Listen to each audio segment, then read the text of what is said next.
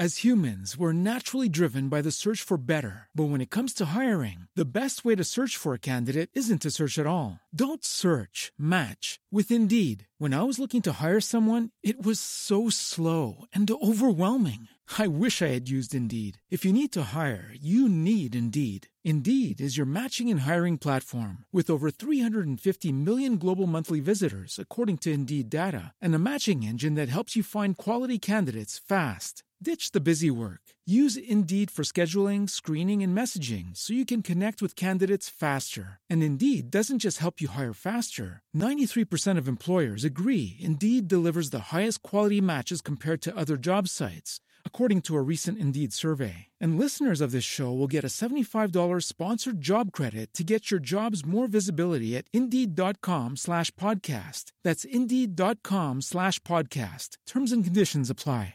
You didn't even drop the line that you just talked about. Come on. You gotta do it now.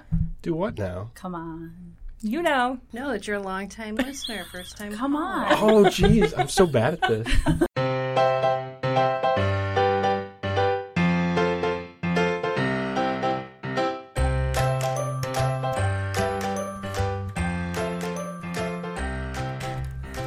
Hi, everyone, and welcome to episode 147 of the Professional Book Nerds podcast presented by Overdrive.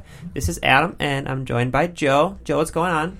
Not much. How are you? I'm doing great. I'm excited for this episode. It's a good one. Yeah, so tell everyone what we did, because I was not a part of this one. You were not a part of it. Although Sarah asked where you were. Sarah's like, is Adam not joining us? Well, it makes me happy.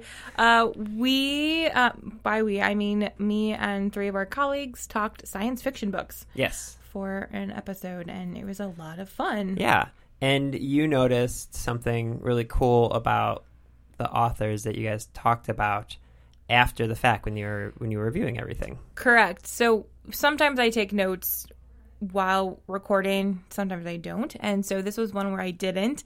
And when I was putting together the show notes, I realized that more than half of the authors that we talk about are women writers of science fiction. I told you via our inner office IM tool that I thought that was really cool, because there's a lot of misconceptions when it comes to reading and writing and things like that. And I think one of them is that women don't write science fiction, which is completely false. So I got really excited to see this list because it is mostly women. And what I thought was really cool, and it wasn't like it was just all girls that were in the room talking. Like there was Correct. At least one. No, we had one. Yeah, there was a male in there. So yeah, that just makes me really happy. I love when we rant, not even on purpose, but kind of like can break down some stereotypes. It makes me happy. Yes. So I'm very excited for this episode. Just so people kind of get a peek behind the curtain. So like we talked about, I think a few weeks ago, we're trying to do more genre episodes because people seem to really enjoy them. And the reason that you're going to hear like Jill or I in a lot of these is at Overdrive, we're very fortunate. We hire lots of people all the time because we're a growing company. And we sent out emails recently asking the whole company, like, hey, who wants to be on the podcast? Because of the hundreds of people who work here, lots of people are readers. It makes sense. We're a book-ish company. We got an amazing number of responses. We did. And we also, not only did we get a bunch of people saying they wanted to come on, but there was all sorts of different genres that were brought up. So we have access in our recording studio to have 4 people on a podcast at a time. So in the circumstances where we have 3 different people that want to talk about like science fiction, for example, you and I thought we could take our workload down a little bit by kind of going back and forth. Correct. So we'll still be on episodes together very, very often, but that's why we're not feuding or anything. No. Yeah, no, it's a space issue. Space issue. We can't fit everybody. Plus, I feel like if we have too many people, it gets hard to decipher voices. Yeah, 5 would be very hard. 5 would be very That'd be difficult. overwhelming. It would. So, but yeah, I think people are really going to like this. Science fiction is an awesome genre that I am very, very into. So I'm going to get a bunch of book recommendations out of this for sure. If you are enjoying what you're hearing, or if you just want to respond to this podcast or anything at all and you want to contact us, you can email us at professionalbooknerds@overdrive.com, or you can tweet at us at probooknerds. Let us know some of your favorite science fiction books. I love hearing people tell us what they are reading. That makes me super happy. So, yeah. Anything else you can think of for this one? I think that's it. Awesome. Well, enjoy all of these science fiction picks and at least one new voice in the room on this episode of the Professional Book Nerds podcast.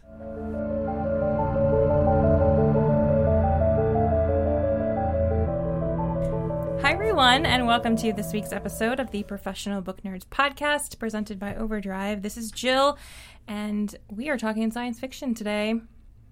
And I'm joined by a whole bunch of my colleagues. Hi, everybody. Hi. Heyo. Good afternoon.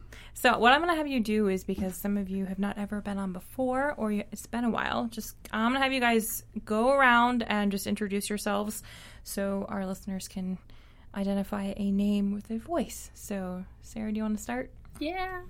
I'm Sarah. I work in marketing, and I've been on the podcast twice before. Sounds right. You're up next. I'm Bob. I'm on the product team at Overdrive. I love sci-fi. Hi, Rachel. Hey, Jill. So, yeah, Rachel, collection development analyst here. I've been on a few times before. Excited to be back. So we're talking sci-fi. It seems fitting that we just had the eclipse on the day we're recording. Mm-hmm. Very cool. It's very cool. Yeah. Did you get a chance to watch? Did. Yes, I did.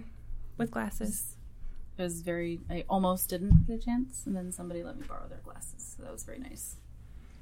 My only job today was to cancel the meeting in the afternoon to allow everyone in the meeting to look at the eclipse. That's awesome. That's nice. I'm a good corporate citizen. Yes, you are. Yeah, I was outside sharing a pair of glasses with a couple other people singing Bonnie Tyler. So it was overall a fantastic experience. And we all made wishes. Oh, it was fun. That's a really didn't good think idea. about It was good. I didn't either. Mm-hmm. Oh, wow. Well, 7 years is the next one, and Yep.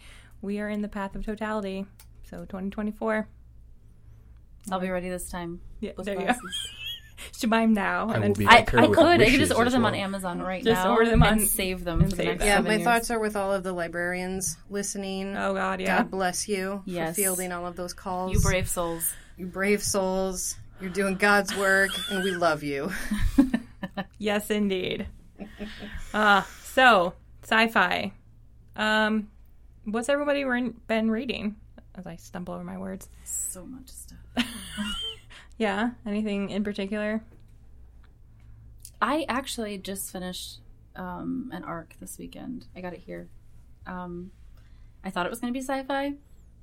It sounded sci-fi. It's listed sci-fi. It was not actually. really? It was really actually sadly boring. Oh. It was like this girl was like. It's called Dare Mighty Things, and it's a good book, but it's just not sci-fi. She's like doing this competition to be in this space program, and it's all about the competition and the program, and they never actually go to space. It's kind of disappointing. But just the mention of space. Maybe they're like, sci-fi, there's space involved. I mean, like the highlight is like these simulations that they do, but in the desert. But it's not. There's not actually any space or even spaceships or anything. It's just all this isolated competition that they're in Well, to that's win the right disappointing. to do this thing. And it was really sad that it never got to that point. But anyway, yeah. Brief aside. Bob, what have you been reading? I recently wrapped up reading Hyperion by Dan Simmons. Okay.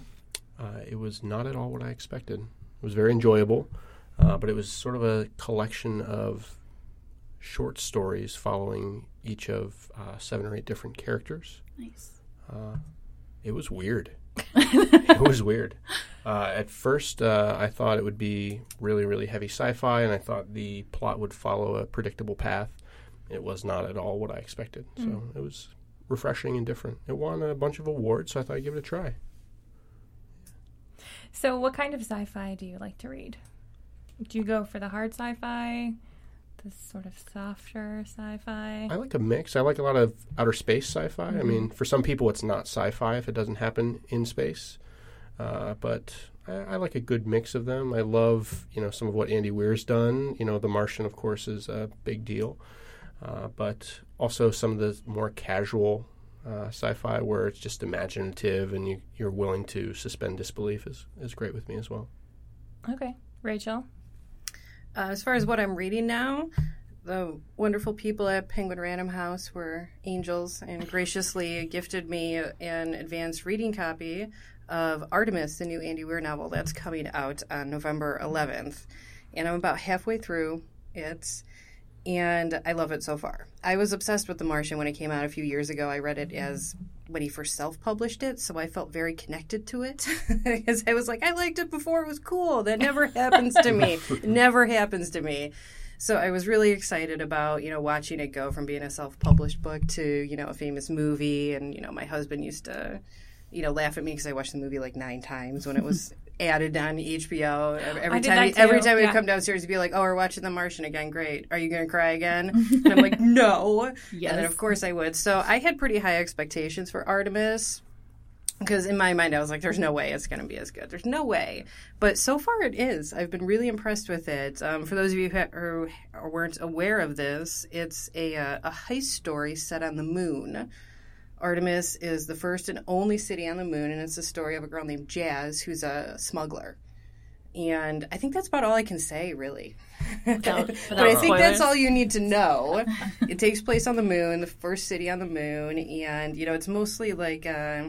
rich tourists that are there and like eccentric billionaire type people that live there and visit there, and then there are the people that work there, and Jazz is one of them. And it's Andy Weir, so it's great writing, and all of the characters have wonderful personalities, and it's a fast-paced, exciting storyline. It was very fitting that I read it around eclipse time, because the cover of the book is actually a picture of an eclipse. So it was a really great experience so far. I think I'm going to go home and finish it tonight, so I'll report back. And I'm interested to see how this one does. I think it's going to do really well. I think everyone's going to like it. If you like The Martian, you'll like it. It's kind of got that same dry humor that I loved about it so much, and a lot of the same like scientific facts. Like the way he describes the city on the moon is how I would actually picture a city on the moon being, in the moderately near future. So yeah, it's good. Forgive me while I nerd out a little bit here. Is it in a dome, or have they terraformed the moon? It's a dome. That's a fair question. Mm-hmm. But there's different... he actually provides a nice little map in the beginning of the book. And there's nice. Like different like quadrants. I think he calls them. So yeah, it's interesting. I'll let you borrow the ARC when I'm done with it. All right. Nice. See, perks of being on the podcast. Yeah.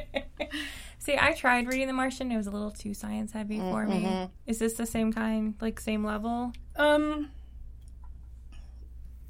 not sure yet. Okay. Because like I said, I'm about halfway done with it, so we're kind of at the point now where like we're starting to get into a lot of stuff. Okay. Alrighty. But it's not super science heavy. I mean, it's obviously it is a sci-fi book written by scientists, so there is some. But I personally didn't think I really enjoyed the science, aspects of that, and I normally don't get into that sort of thing. I think it was Andy Weir's writing that brought me to it, so I might be a little blind to that, but I think probably worth checking out. It's a quick read so far. Especially I love heist books, so yeah, that might be enough. And Jazz is a really interesting character so far. I'm really liking her. I think it's interesting to see him writing the perspective of a female, because The Martian was basically Mark Watney the entire time, and this one's all female, so he writes a good female character, which I was a little apprehensive of sometimes. You never know, but he's knocking it out of the park so far. I'm excited to report back after we finish it. Well, speaking of the science-y, I know this is like 2015 it came out, but did anybody read Seven Eves? Neil Stephenson? It's high on my list to be read. Yeah. I've heard of it, and I'm somewhat familiar with it. I read almost all of it. It disappears. It disappears out of your queue, and then you can't get it back because it's on hold again. But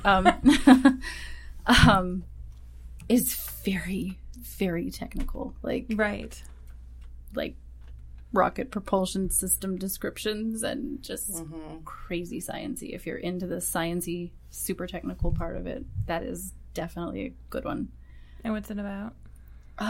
It's kind of like a doomsday thing that happens, like the moon kind of blows up, but it's into 7 different pieces, like with 7 big pieces, and a lot of little itty bitty pieces, and the little itty bitty pieces are actually expected to crash into Earth and create a mass extinction event. So they're sending people out to one of the bigger chunks of what's left of the moon to try to colonize it, I guess. They're terraforming. So, well, there's domes at first, but then terraforming. And it's kind of like there's this there are like dozens of main characters. It's told from a lot of different perspectives, but one of the main characters is very obviously supposed to be Neil Tyson. It's very, very obvious. I mean, he's not like, almost the same exact person. One of the other characters is very obviously supposed to be Elon Musk. So it's kind of neat because he obviously took, inspiration from some people who are into space exploration and turned it into a really cool story. And that's like the majority of the book is that part of it, like what happens right after the moon explodes and what happens 10 years after the moon explodes, and then it like jumps forward actually to 5,000 years from then.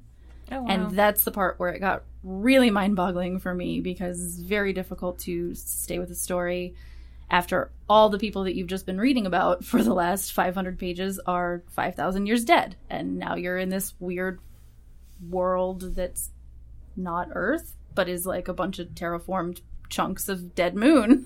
It's weird and strange. But that's about where I got, my loan expired and it got put back in rotation, so I didn't get to finish. But it was very, very technical and hard to get into. But once you got into it, it was like carried you off into. Mm-hmm.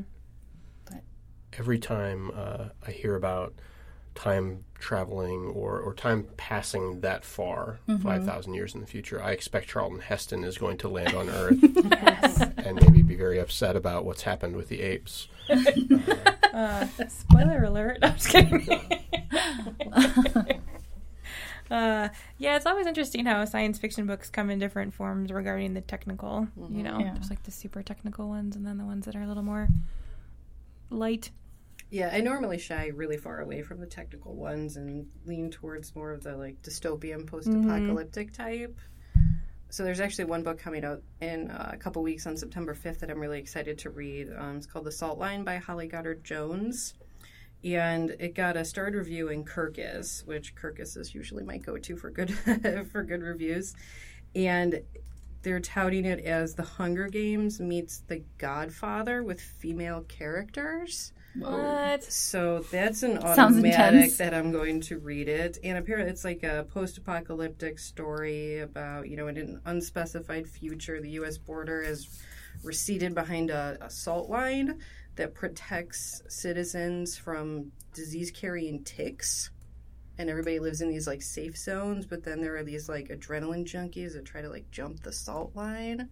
I guess that's, like, a thing in the book. And I don't know, it sounds really good. I liked Holly Goddard Jones' last book, so this seems kind of like a literary sci-fi.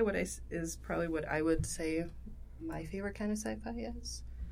So that's what I'm looking forward to. I haven't. I've been reading a lot of nonfiction this year in general, so I haven't read that much sci-fi. So I'm excited to hunker down this fall and get back into some. Speaking of dystopian, one that she had recommended to me maybe a year ago, 6 months ago, was The Last One. Oh, The Last One, yes. That was, you were sitting in the cube across from me, and that was one of those, I read it in like a night, and I came into work, and I was like, I have to tell somebody about this book I just read. I have to tell everyone I know about it. It's so it's about this character called Zoo, and she's part of a reality show where it's kind of like Survivor, where they're out, you have to kind of forage and survive. And what they don't know is that outside of their sort of filming thing is that there's a pandemic that happens and people are dead, but the people on the show don't know that. Yeah, they think they're like all the They dead think bodies. they're, They like, think they're props. elaborate props. Yeah, so they don't realize that the world is like ending around them. They think they're still on There's this the show, and show. then it's like the most intense reality show ever. Wow. So yeah, so like this is So all good. happening live. I mean, Yeah. people like it's being filmed and then aired sort of in the same week. And so there's people outside who, I mean, it's interesting how she kind of plays with format, because you have these chapters that are basically Reddit discussions. People who are watching the TV show, and then it was really good. And I feel like she probably must have worked on a reality TV show, because yeah, that was the impression I got, or maybe she had even like been on it. one. Yeah, because I'm like, oh no, this is totally how this works, isn't it? I mean, I admittedly watch a lot of reality TV, and so that element of it was totally believable. But yeah, just going to these homes and thinking that these dead bodies are props that have just been like laid out by the cast or like the crew, or that other think cast. The smell would give it away. Yeah, or she even says terrifying. stuff like that. She's like, man, these props are so realistic. Yeah. And their production budget must have been insane. So and little does she know, the world around her is it's crumbling. because like you have to think about it. Like, if you're in that experience, like, it would not occur to you that there are really dead people, like that. No. The whole world. Yeah, and then like died, and you hear stories about like, people around The Bachelor saying like, oh, it was so hard because I couldn't have my phone, I didn't know anything that was going on. They are completely cut off from the rest of the world. Yeah. So theoretically anything could happen. And Yeah, and you have no idea. They'd be like the few people Yeah, that don't know. I know. So yeah, Heaven help us. Yeah. All we have left Right. is The That Bachelor. would be pretty sad Yes, if the only the survivors. reality TV contestants. From what I hear, their relationships generally don't work out long term, so the species may be doomed. Well, wow, that's true. Great. That's great. Yeah, so I'm a fan of the dystopian. Listen to this sort of sci-fi well. I read. Did anybody read the Red Rising series? I read the first 2 books. Did you? You didn't read Morningstar? No, because it was always on hold. Yeah, I think have it came to in read at it. a time when I had too many things to read, and it Yeah. just... Oh, it was. I loved it though. It was so I good. think it's a nice crossover between kind of like YA dystopian and sci-fi. Yeah. It's got elements of everything. Yeah, Really that loved was it. when I was waiting for the last book to come out so I could binge read all 3 of them, and just haven't gotten around to it. But did you know he's got a book coming out in January? I did. I'm very excited about it, actually. I've joined a few contests hoping to get an advance copy, but it hasn't happened. I don't think I knew that. What is it? The new one about? It's Anybody called know? Iron Gold. Okay. It's set in the same universe, and I think it's got a couple of cameos by other characters in the trilogy, but it's mainly about different people, is what I've heard. Okay. Yeah, that's really the only thing I've heard is that it's set in the same universe. I know that the Red Rising series of the trilogy has been optioned for a film adaptation, and I know Pierce Brown wrote the first and second draft for those, but I don't think it's been greenlighted yet, so it's not actually in production, it's still in development. But I seriously fangirled when I heard the news, because of course everybody wants to see the film adaptation. Yeah. Just so, even if it's just so that they can complain about how it's not like the book. Sure. Yeah. No, that was a good series. Yeah, it's really fantastic. It's like Count of Monte Cristo meets Lawrence of Arabia in space. Wow. Yeah. It's really neat. Yeah. Have you read it, Bob? No, I've not read the Red Rising series. My I wife read highly them. recommend it. She thought they were pretty good. Yeah. So I have them in my list. So many books. I know. Too little time. And I typically listen to audiobooks. Okay. I'm a commute audiobook listener, and so I typically don't power through one book in a weekend, because I look for books that are 10 or 20 or 40 hours long, and there's really not that much time. So knock out 1 or 2 a month is pretty good. Yeah. Pretty good. Well, that's sci-fi books are usually good for that. You can get some good long sci. So, what do you look for in an audiobook? Because sometimes I'll start listening to an audiobook and I'm like, no, this is not going to work for me, and I have to read it. But is there something like when you're listening to an audiobook that you're like, yes, this is how I want to dedicate the next 40 hours of my life? Typically, if the book has come highly recommended, I will always tough out the beginning of the audiobook. Different narrators are always tough to get used to, but if you spend a little bit of time with them, usually you'll grow accustomed to their style. And if it's a single narrator or an ensemble cast, usually I adapt. The Martian audiobook was fantastic, one of the best I've ever heard. Yeah. And so that was actually how I got turned on to The Martian, was I heard that it won so many awards. The audiobook specifically did. So lots and lots of great ones out there, though. I will say I'm not a big fan of Will Wheaton. I can't talk to you anymore. That is a very unpopular opinion, but I have to agree. What? I think he's I do. all right, I'm but sorry. as a narrator, I can see him talking in my mind, and I want to just say, "Shut up, Wesley." Okay, well, That's all when I you have to say. frame it that way. I have a really hard time following any audiobook if I don't like the narrator. Yeah. Even like halfway through the book, I'll try to give it a chance, but if I don't like the narrator initially, I will just stop and go to an ebook because I can't deal. Like, it annoys me, so I can't get through it. That's why I always sample audiobooks before checking them out. If I could just get Morgan Freeman to read every audiobook ever, I think I'd be fine. But of course, that's, a pipe dream. I feel like if there's dialogue, it's hard. If it's not an ensemble, if it's just one narrator. Yeah. And there's a lot of dialogue in the book, it really throws me off because I don't like it if a narrator can't They have clearly, to be able to do the voices. if they cannot clearly distinguish between the difference between one person talking and the other, then it just gets really confusing. Yeah, they have to be able to do the voices. Anyone else? Any other science fiction books people want to talk about? There's lots of good stuff out there. I have a whole list. Please, I don't want to monopolize. No, that's why we're here. To I talk have- about sci-fi. I have one that I really loved that is kind of a sci-fi fantasy crossover, I guess. Okay. It's called The Fifth Season by N.K. Jemisin. Yes. She, it was 2015. She won a Hugo for it. And she's the first female African-American to be honored with a Hugo, so that's kind of cool. And it's supposed to be adapted into a TNT series also. It's very exciting. Yeah. The third one just came out, and I think that won a Hugo as well. Yeah. Yeah. I really, really loved it. It's like this...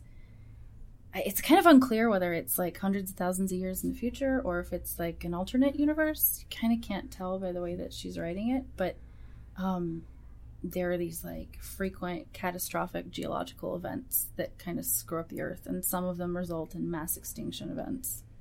And in between those big events, they call it the stillness, and that's kind of the world that they live in. And it's really cool. There are these people called origines, and they have this power to shape kind of the environment around them. It's kind of this innate thing, so they can help contain disasters, but they can also accidentally create them if they don't know what they're doing.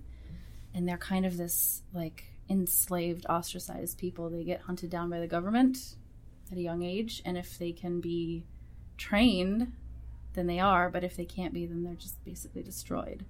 So it's got a lot of like controversial social issues going on in there, but also kind of like a weird big sci-fi feel because there's all this advanced technology going on, and there's genetic engineering going on, and they're like forcing these people to kind of procreate with other specific people depending on their powers so that they can have offspring that are very powerful, but also enslaved. So it's kind of sad in that way, but it's one of these books that's got this sciencey technical feel to it, but also something I feel like is very rare for this genre is that it's very full of prose. It's very beautifully written, and it's very kind of got this melancholy tone to it that's kind of like beautiful and exciting, but also very sad. So I feel like it's indescribably like unique because of that. It's like out of this world and very human, and a cool thing about it is that the point of view kind of switches back and forth. It's mainly third person omniscient, but also kind of sometimes switches to first person to reveal a narrator. And I'm not going to spoil anything for anybody, but the narrator, like when it does switch so that when you realize who the narrator is, it kind of changes the whole story for you because there's this person talking and all of a sudden you realize who it is and you're like, oh my God, that makes a big difference to the storyline, So I just felt like it was kind of outstanding and unique in that it's like a really different take on sci-fi. So here's a question that I'm always interested in especially with like any genre, but do you guys remember the first book you read that made you realize that you just love sci-fi as a genre? Anyone? Ender's Game. Me too, that was mine. Sorry. You like totally nerd out about Ender's Game. I think Mine might have been a Wrinkle in Time. Wrinkle in Time was going to be my answer. Love Madeline L'Engle. They're so good. The first time I read Ender's Game, I decided that it would shape the way I parent my children. Wow. I was only a teenager at the time, of course, but I wanted to have Ender Wiggin as my child. The perfect Who child. wouldn't? Understands delayed gratification, leads civilization That's to rough. victory, and then gets to fly in space forever while all of his family dies behind him. Happy faster than light travel, everyone. How's that working out for you? Yeah, if you figure out the I delayed have 3 gratification, kids. let me know. I feel like Rachel said, Wrinkle in Time was the first one I read that made me really interested. And I just wanted to be Meg. Mm-hmm. I wanted to be I still do. be her. The Murray O'Keeffes were just this fantastic family. I feel like that's a theme in Madeline L'Engle's work. She's got all these fantastic families. You know, like, I just wanted to be Meg. I was like just super jealous that's of her my life, goal. and I wanted to be her despite all these terrible things that were happening in her story to her family. But I loved that story, and I was so excited to read it, and then I read it and I loved it, so I reread it about 4 times, and then decided that everybody should have a Mrs. Beast in their life. But that was probably the first one. Yeah. Yeah, no, it was definitely Ender's Game for me. I just had never read anything like that before in my entire life. And I read a lot, but that book really stuck with me and still does. I still read it. And I didn't read the Bean series, but I read all of Ender's books. And The Bean series is very good. Is it? It's worth at least Ender's Shadow. I know you don't have any other books to read. I don't. No, I don't have any other books to read at all. I don't have like a million on hold. And, but I just, it was so inventive, I think is what it was. Just the way, you know, or Scott Card, like this world he built. And then knowing it's just little kid, I think is what it was. Just this kid doing this, and I'm like, I want to be like that. Like, I wanted to go to battle school and just play video games or what is like simulations, and you know, their battles just seem like so much fun. Like when I go to laser tag, I pretend that I'm in battle school. The enemy's gate is down. Yeah. That's right. Yes, exactly. Yeah, the soundtrack for that film adaptation, I don't know about the film itself. I only saw part of it, but the soundtrack for that is amazing. I really love it. I feel like you could read the book and listen to the soundtrack and it would match up really well. Despite the fact that the movie is off base. Yeah, I don't really remember the music because the movie was... Anyway. I was not a fan of the film. The movies are always off base, though, right? Like, it's a challenge. Has there ever been one that really nails it on the head? I don't think there has been. Other than The Lord of the Rings. That's like not ever? sci-fi. Okay, that's what I was... Okay. Sir. I'm sorry. But you are correct, and I agree. I thought The Martian was good. Yes, I did not okay. like the book of The Yeah. Martian, but I liked the movie a lot. So I don't know what that means. Although I have heard the audiobook is really good, so perhaps I should try the Martian audiobook. We don't have it, but I know. By we, I mean Overdrive does not have it. We personally. Man. So, what's everybody else reading? Bob, did you have more on your list? I was going to ask if anyone has read Ancillary Justice by Ann Leckie. No. No, but I heard that was fantastic. So good. Recommended to me by Kristen. She's been on here before, I think, right? She has. She's fantastic, and she's recommended some of my favorite books to me in the last few years. So the series is awesome. If I could describe it, it would be imagine some sort of all-knowing, all-powerful artificial intelligence is in control of a fleet of or individual large capital ship like Battlestar Galactica. And that's the character that you follow around, something that's in control of all kinds of different cameras and machinery and robots and things like that. It's very well done. There's some interesting use of pronouns, which is intentional. It's actually very confusing at the beginning, but Interesting how. it's fascinating. There's a sort of a race or empire of folks who don't really look at gender the same way, and so a lot of I found myself being challenged that it didn't really matter the character who we were talking about, whether it was male or female. But in my head, I was still picturing this person a certain way. But it was confusing. Sometimes it would go back and forth because the AI or people within this race didn't really pay that much attention to it. It wasn't as valuable or important to them. So that was confusing, but you got used to it, and I appreciated it by the end. And the author I did feel it on like purpose. I need to add this to my list. So who's the author? Anne Leckie. Anne Leckie. And she has another novel coming out in a couple months called Provenance. I think it's set in a similar universe, but it's not directly in the series. Oh, that sounds really good. Oh no, that's half what I do on this podcast. When I'm recording, I'm like putting all these books on hold. Yeah, probably hear me typing. And I know. I have to put this down on the list. All this typing in the background as everyone's putting it all on hold. Yeah. I had an old school kind of one I wanted to mention. Speaking of pronouns, it's called He, She, and It by Marge Piercy. It was written in 1991, so it's a little older, but it's this super interesting distant future where most people are cyborgs to some extent. They've got some kind of,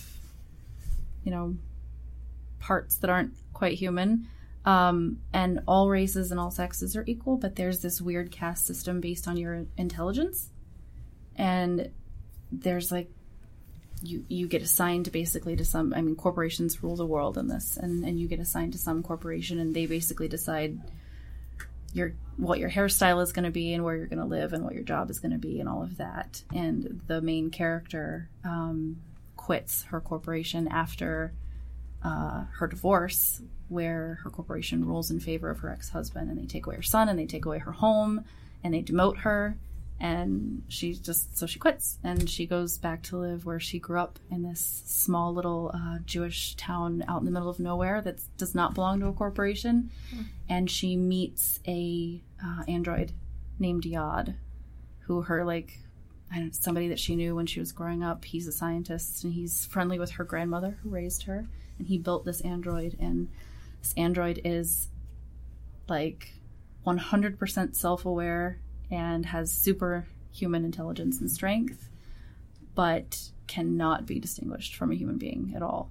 If you don't already know that he is an android, he cannot be distinguished from a human, and his name is Yod. And they give her a job because although Yod is this perfect specimen of an android, he lacks this human element where he just doesn't have people skills, kind of. So they kind of give her this job to take him along with her to events and things and, community gatherings, so that she can teach him kind of how to be a person almost. But it's also kind of a secret because they don't want people to know that he's not a human, because there are obvious consequences to that. He's essentially an AI. And so her name's Shira, and she gets this job to help him, and she ends up kind of taking him as a lover, which has obvious controversial issues to it, dealing with consent and things like that. So it's this really interesting, he's very self-aware, and he considers himself to be a person, but does an android have rights? Mm-hmm. It's kind of a really, really interesting look into that. And they go there. There's a storyline obviously centered around her, and what ends up happening with, whether the community ends up finding out that he's not a human, and there's, controversy surrounding that as well. But it's just super, super interesting. And behind all of that, there's this back parallel story told by this woman's grandmother, whose name is Malka, and she's telling the story of the daughter of a Jewish rabbi in 1600s Prague who falls in love with a golem. I don't know how to say that. But anyway, it's like this kind of alternate story that's kind of linked in. I just found it really, really interesting because it's very technical and very sciencey, but it also is exploring very many controversial human issues. So I thought it was really cool. That sounds really good. Yeah, it was. I did not expect it to be as good as it was. Your mentioning of cyborgs reminded me of one of my favorite YA series of science fiction, which is the Lunar Chronicles. Oh, yeah. By Marissa Meyer, which are Cinder is the first one, and it's Cyborg Cinderella. Nice. I loved it. I read it. You recommended it to me last time, Yeah. and I read it, and I really did like it. It's Just started so listening good. to that Yeah. last night. Did you I really? kid you not. Do you like it? Already? Yeah, it's fantastic. amazing. It's so good. The whole series is so good, and I love fairy tales, and I love fairy tale retellings in unique ways, and this definitely did it with how many different fairy tales she pulls in and the twists she puts on them. Fairy tale retellings Yeah. are the best. So I'm glad that makes me happy that she started listening. That's funny that she started listening to that. Yeah. Good stuff. Has anyone listened to any of the John Scalzi or read the Old Man's War series? No, but he was on our podcast a while back. You're missing out. These are Yeah. fantastic, a good, accessible sci-fi. Also, like some dark and hard things, but really funny too. So good. Highly recommended. Okay. Old Man's War. Too many books on my mind. I know, there's I so know. many. So the premise of Old Man's War is that all of the young people are busy living life on Earth, but instead of retiring or just dying, senior citizens can go to outer space and join the Colonial Defense Force, where they get all kinds of drugs and gene treatments, and they go live for 10 or 20 or 100 more years, serving the needs of Earth out in the universe. I feel like that's something my grandfather would jump on. It's really well done. Yeah, I liked it. So are there any books, I know we mentioned Andy Weir, are there any other books coming out in the near future that everyone's looking forward to? Anything? No? Not particularly in sci-fi. No? Just that Provenance one from Yeah. Anne Leckie coming out in a couple months. I've got some things that came recently that are kind of filling up my list. Okay, sure, go right ahead. Waking Gods by Sylvain Neuvel. That sounds very... Sequel to Sleeping Giants. I can picture the cover, yeah. Yeah, it's a very distinctive cover. I like It it. is a very distinctive That one's cover. been on my list for a while. Yeah. Yeah, it's pretty good. Someone pitched it to me as being like The Martian in sort of the way the story is told. It's almost like reading from a diary in a way. So that one was pretty good. I like that one. And another plug for Scalzi. He's got a new epic sci-fi, sort of bigger scale series coming out, or that's recently, the first book has come out, The Collapsing Empire. So that's high on my list. Yeah. Yeah, Louise Erdrich actually has a book coming out. It's not labeled as science fiction, but it seems like it's very dystopian. And that one comes out in November, and it's called Future Home of the Living God. And it takes place, in an undetermined future dystopian society, and there's some sort of an issue with pregnant women where they're giving birth to, like, almost a new species. And, the government is trying to corral all the pregnant women in one place, and there's, you get rewards for turning pregnant women on the run in and things like that. So, it kind of reminds, it seems like it might be like The Handmaid's Tale a little bit. So that one's coming out in November. I'm not sure if it's going to be sci-fi per se, but... We mentioned dystopian stuff earlier, so that's what I'm looking forward to. And she is an amazing writer, so I'm excited. This is, to my knowledge, the first anything of this nature that she's done. She's usually just purely literary fiction, in our normal world as we know it, if you will. She might have written nothing I'm familiar with, though, so I'm excited to see her dive into this new area. I wonder if, the description on Overdrive describes it as dystopian, but I wonder if it's because of her other books that there's sort of a hesitancy to label it as science fiction. Yeah. Yeah, I don't want people to not read it. Right. Because I think, I don't read science fiction, but I like Louise Erdrich, so it might be a good crossover. Yeah. And she's such a beautiful writer. I could read her books all day. So, yeah, lots of good books coming out. Well, thanks everyone for coming on the podcast, talking sci-fi with me today.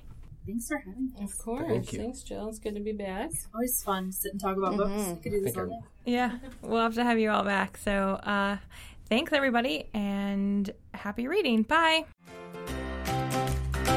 Readers can sample and borrow the titles mentioned in today's episode from Overdrive.com, and our library friends can add these titles to their collections in Marketplace.